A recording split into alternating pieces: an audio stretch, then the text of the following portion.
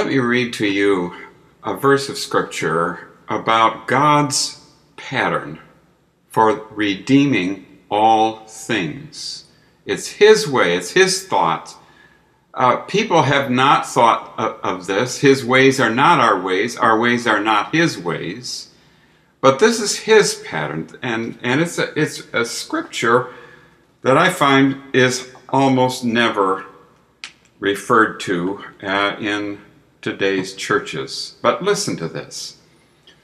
The fortress will be abandoned, the noisy city deserted. Citadel and watchtowers will become a wasteland forever, the delight of donkeys, a pasture for flocks, until the Spirit is poured upon us from on high, and the desert becomes a fertile field.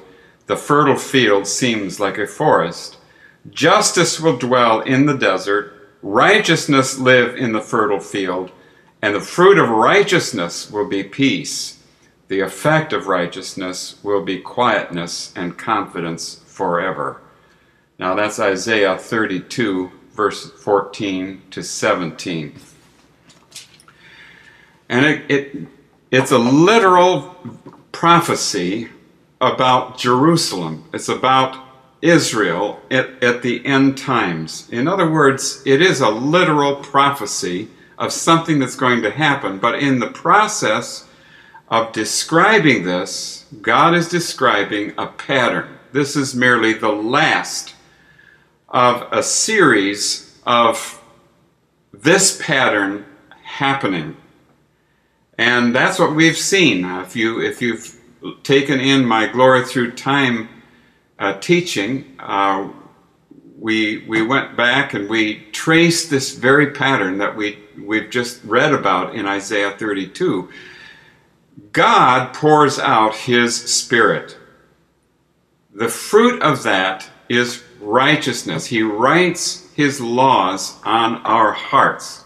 All right, so we can rejoice in healings, we can rejoice in miracles, we can rejoice in tongues and prophecy and vision and dream and all of those things that we associate with Pentecost. But bottom line, deeper than that, it says even on the day of Pentecost, they were all cut to the heart. So what God has to do with us is to write His laws on our hearts. He reintroduces a plumb line. There's right and there's wrong. It's God's laws that He infused into creation when He created us and the world. And the outpouring of the Spirit is to reintroduce His patterns of righteousness. Then there can be shalom. Shalom is not just peace. It's a whole way of well-being. It's the way of well-being. It's when we are following God's laws, everything begins to turn from curse to blessing. So that we're reversing the curse. We're bringing the world, all relationships, family, government, school, everything. We're bringing it around from curse into blessing. That cannot happen unless God is dealing with our hearts, and God cannot write His law on our hearts apart from the outpouring of the Spirit. So we see a three-part program of God: Holy Spirit, laws written on hearts, shalom. That's what God is after. That is His plan, and that is what began to happen. If you'll remember from our Glory Through Time teaching, the Middle Ages were a time of great corruption. It seemed as though Satan had gotten right into the church itself and corrupted its highest leaders. And then God moved into action. And we described how God began to do something in Scotland. So at first, Scotland was considered a kind of a unique example of how a whole nation would come to Christ all at once and be brought out of this depravity and darkness that had come over the church. Losing doctrine, but more than that, losing the pattern of sound teaching, becoming worldly. So now all of a sudden, God himself is moving into action by his power, pouring out his Spirit. John Knox says it was as if men had rained from the clouds. There were so many people coming to Christ. And so here is our first great awakening and the whole concept of spiritual awakening coming into being. But it's because God has gone into action. This is not people gathering together in councils and synods and passing laws and changing doctrines and doing all these kinds of things that we've come to associate with the Great Reformation. No, this is God moving into action, writing his laws on hearts. And then things begin to change in Scotland. The nation changes. There are new insights as to how we should be getting along with each other. Things are improving in many different ways. Well, then there turn out to be successive waves of this. Okay, so you've got Puritans and you've got Quakers, and then you move into the Great Awakening in the mid-18th century, and then the Second Great Awakening, and then another, and another, and another. And so here we see it's not just one. It's a pattern of something that keeps going, and it not only gets deeper, but it gets broader. So here we are, we're moving across oceans, and we're spreading this pattern out until finally in the 20th century, you've got two things. You've got the great missions movement, but then you've also got God literally touching down all around the world with this kind of outpouring of the Spirit going on here, there, and everywhere.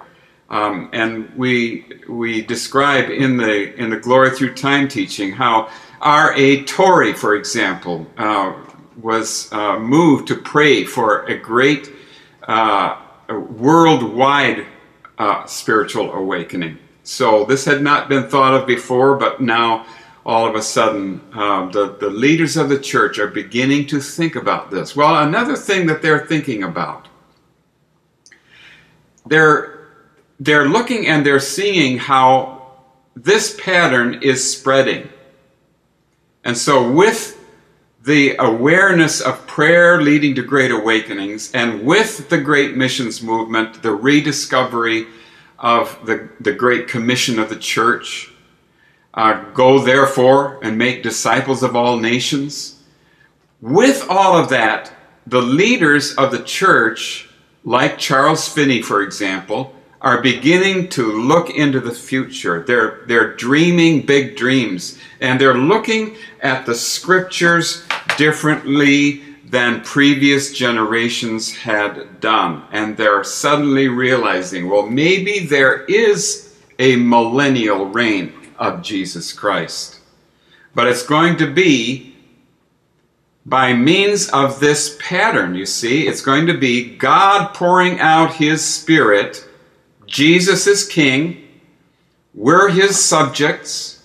If we are willing to be filled with the Spirit, then we will be the means whereby his kingdom will come, and eventually there's going to be a great reign of God on earth, and it's going to be through the church.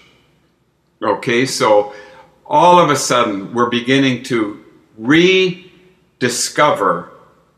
the millennium, the great millennium, and the leaders of the church are starting to think of this as something that will happen through the church, not by Jesus coming back at the end of the age and establishing his reign on earth, but rather through this process that we just read about in Isaiah 32. God pouring out his Spirit, bringing righteousness, establishing his laws on our hearts, and then finally all the nations coming into a harmonious relationship with God and with each other because of these laws written on hearts by the Holy Spirit. This great hope that really began to possess the church, certain parts of the church, is now known as postmillennialism, because it dreams of a millennium that comes through the Holy Spirit rather than through the return of Jesus at the end of the age. Now, this is an advancement over, in my judgment, this is an advancement over what had been in the church before. It really began to dream once again that God would have a plan and a hope for His creation and would want to redeem His creation from the terrible pit of sin that it's in. Sin is lawlessness, so He has to write His laws on our hearts. We see this hope even today in George Otis's videos. His transformation videos have reawakened this hope that God could use the church if we pray. If my people who are called by my name shall humble themselves and pray and seek my face and turn from their wicked ways, then will I hear from heaven, will I forgive their sins, and I will heal their land. And surely this is exactly what the postmillennial hope was, just extended out into the future and finally leading to a millennium of some kind, a hope that God would transform the world. I love this hope. I love this transformational gospel. I love the kingdom of God. The only objection that I have to this, I don't believe that the scriptures really teach that Satan is going to be imprisoned by the church. I don't think it's going to happen that way. And without Satan being imprisoned, there cannot be a millennial reign like what we're reading about in Scripture. In other words, the one part of this vision that I can't go along with is the post-millennial part. You can read Matthew 25:22, and it looks like maybe that would support a post-millennial where it's Jesus coming back to judge the earth. He's not coming back to reign on earth, but to judge the earth, which would happen at the end of this millennial reign.